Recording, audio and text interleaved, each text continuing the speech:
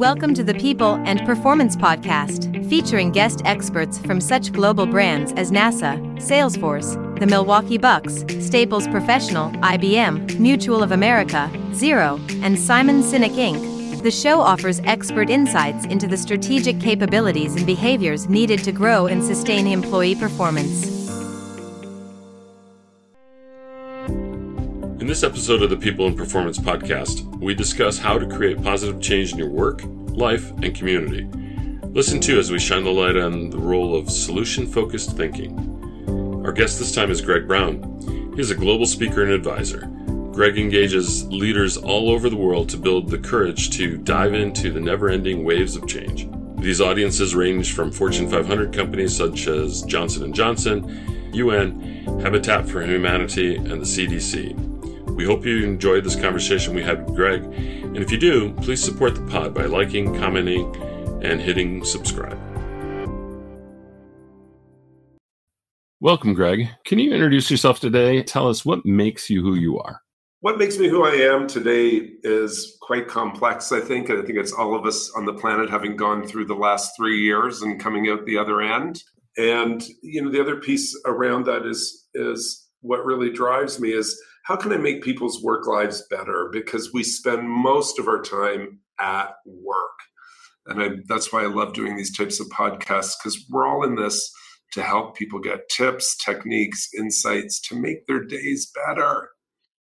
Thank you, Greg. Greg, you and I have been lucky enough to have a couple of conversations before on the HR Chat Pod, and it's lovely to have you on the People and Performance Podcast today with Chris and I. I've got a lot of respect for what you say, how you say it, how you deliver it, and what you write. And in fact, you recently wrote a blog post, which I thought was pretty cool, and it was on how to create positive change in your work, your personal life, and community. Can you tell our listeners a bit more about that?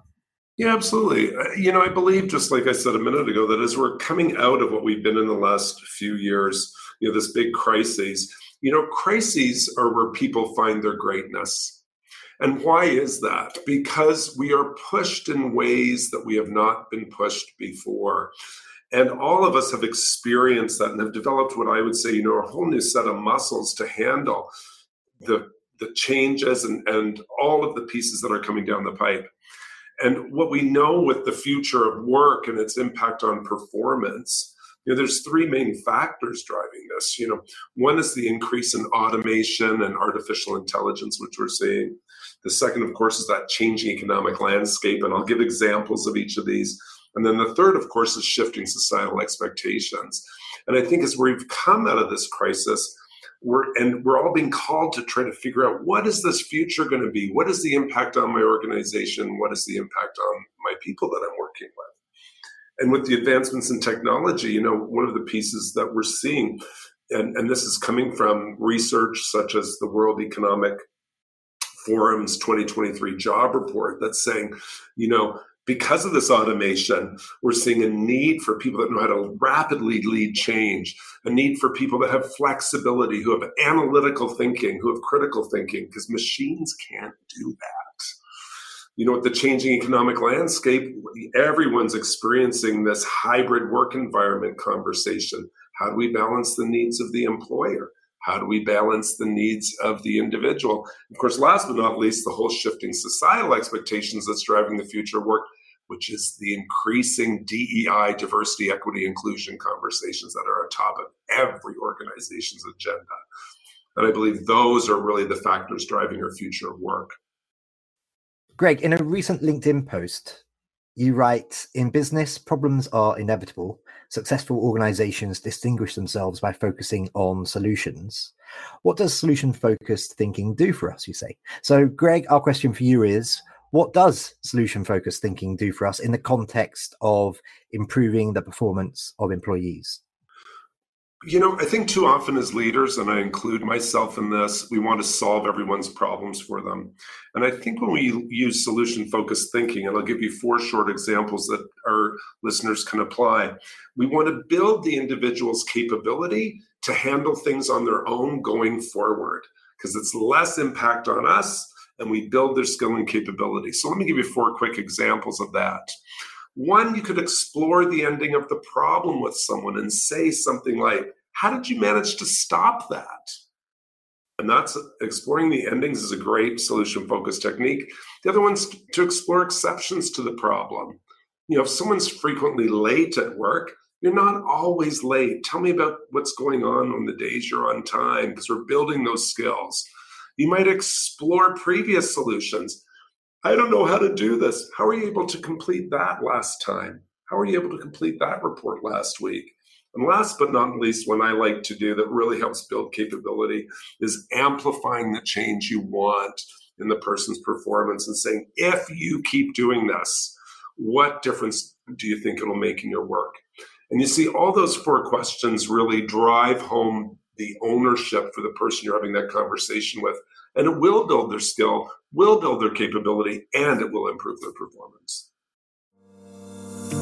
The People and Performance Podcast, supported by Fidello Inc., is dedicated to offering tips and expert insights into the strategic capabilities and behaviors needed to establish, grow, and measure the performance of employees. If you enjoy the show, why not subscribe and give us 5 stars through your favorite podcast app?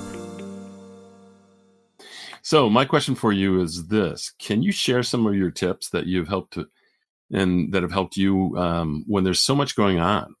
What are some of your go-to tips for tackling a busy schedule so you or anyone else can focus on what's going to push the needle forward? Yeah, I think my number one tip these days, because people are talking frequently about being overwhelmed at work, it's a common conversation.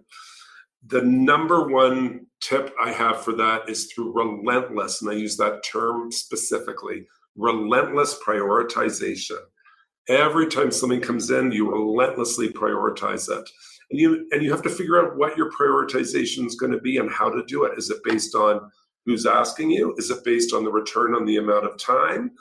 Is it based on what you can get out the door? Is it something that needs to be a quick win? But you relentlessly have to prioritize that.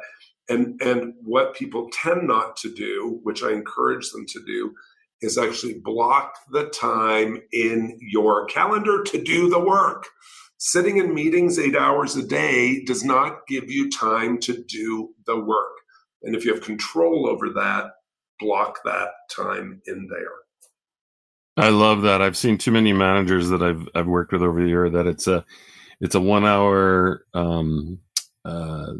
time commitment, and it's a PowerPoint. And that's all that it goes from. And you go from one to the next to the next. Where's the PowerPoint for that? And you lose a little bit of that focus. Committing that time is critical. So that's a brilliant piece there. So congratulations, you got a new book coming out. Switching topics here. It's called Spark Action. Can you tell us some more about it? Yeah, Spark Action is all about how do we lead change that matters. And it comes from years of working with leaders and certainly being a leader myself and feeling the pressure and hearing from others when changes come down the pipe at work. I need to convince people to do this. I need to get them on board my idea. And I've realized that doesn't work. And, one of the pieces I talk about when I'm on stage and doing workshops or speaking is, take the pressure off. We can't make people do anything. It's a fake idea that we can make people do anything. So my book really takes a holistic approach and looks at ways that we can help people take action in the context of what's going on in the future of work and the way our world is today. So it includes everything from, getting a PhD in yourself, knowing who you are, what works, what ticks you off, some myths and challenges around change. And then, of course, what can we do to actually get people to take action on my ideas? And, sometimes people have said, oh, it's really a book on communications. I'm like, nah, it's the last thing it's about. Communications, this is about taking action. People communicate all the time and share information. That's not taking action. Cool. Hey, on a follow-up to that, it sounds like, when we've done some other pieces and looked at things, you kind of lay out a roadmap for people to engage others so they can take action. So what are some, can you throw me out 3 key things that you can suggest to people to improve their ability to get others to take the action quickly, given all the competing pressures that are going on in their lives too?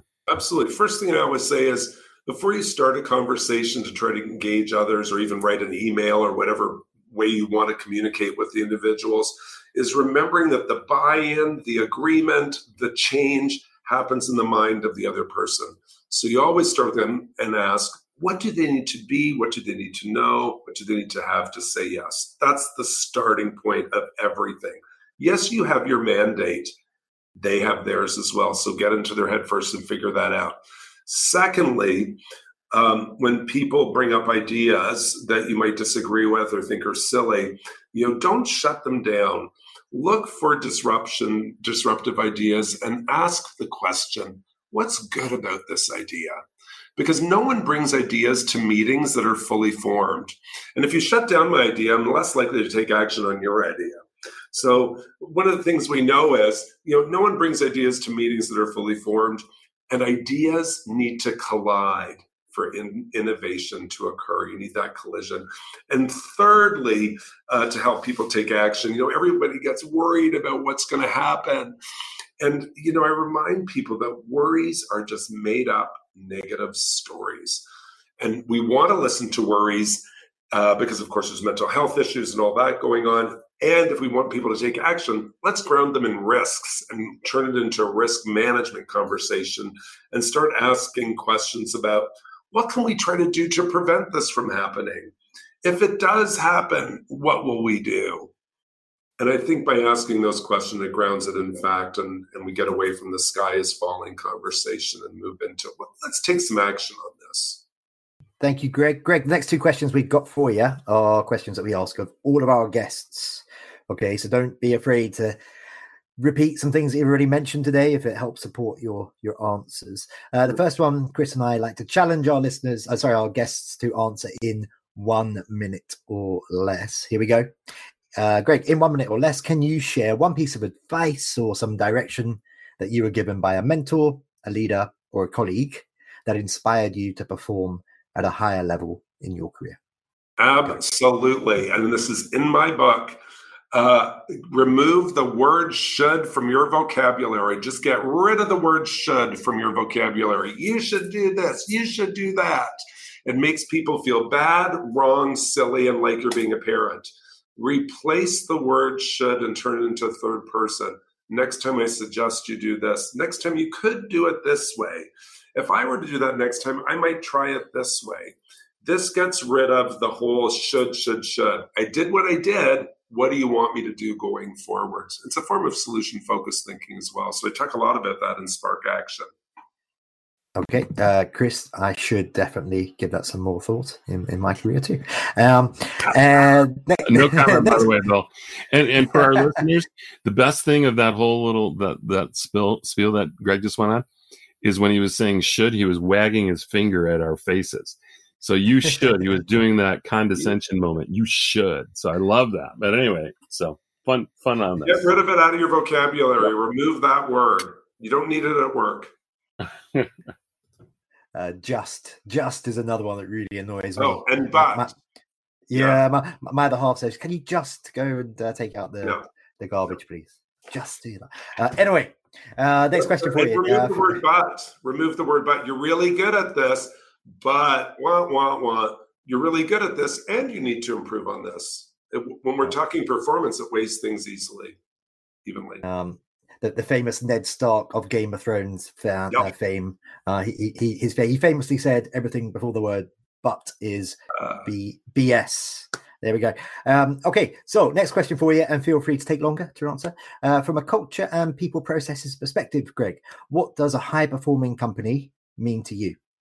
Well, one of the things I've really learned, and certainly what the research shows, is that, leadership resides in the teams of the leaders, not with the individual leaders. And it always happens when teams are in alignment with organizational goals.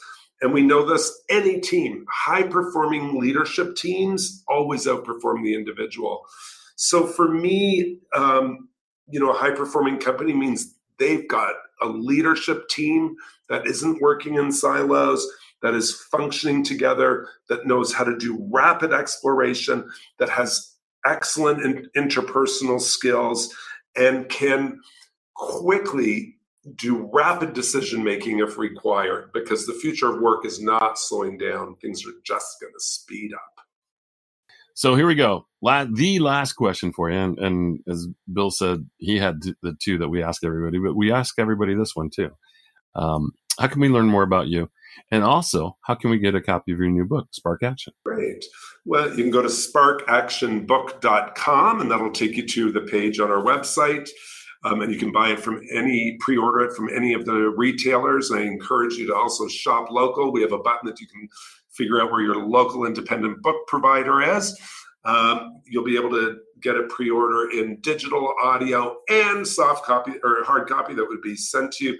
You also get some goodies from me if you do a pre-order. So go to BeChangeReady.com and you get a bunch of good free stuff if you do a pre-order there. And I hope to hear from people. So BeChangeReady.com or SparkActionBook.com.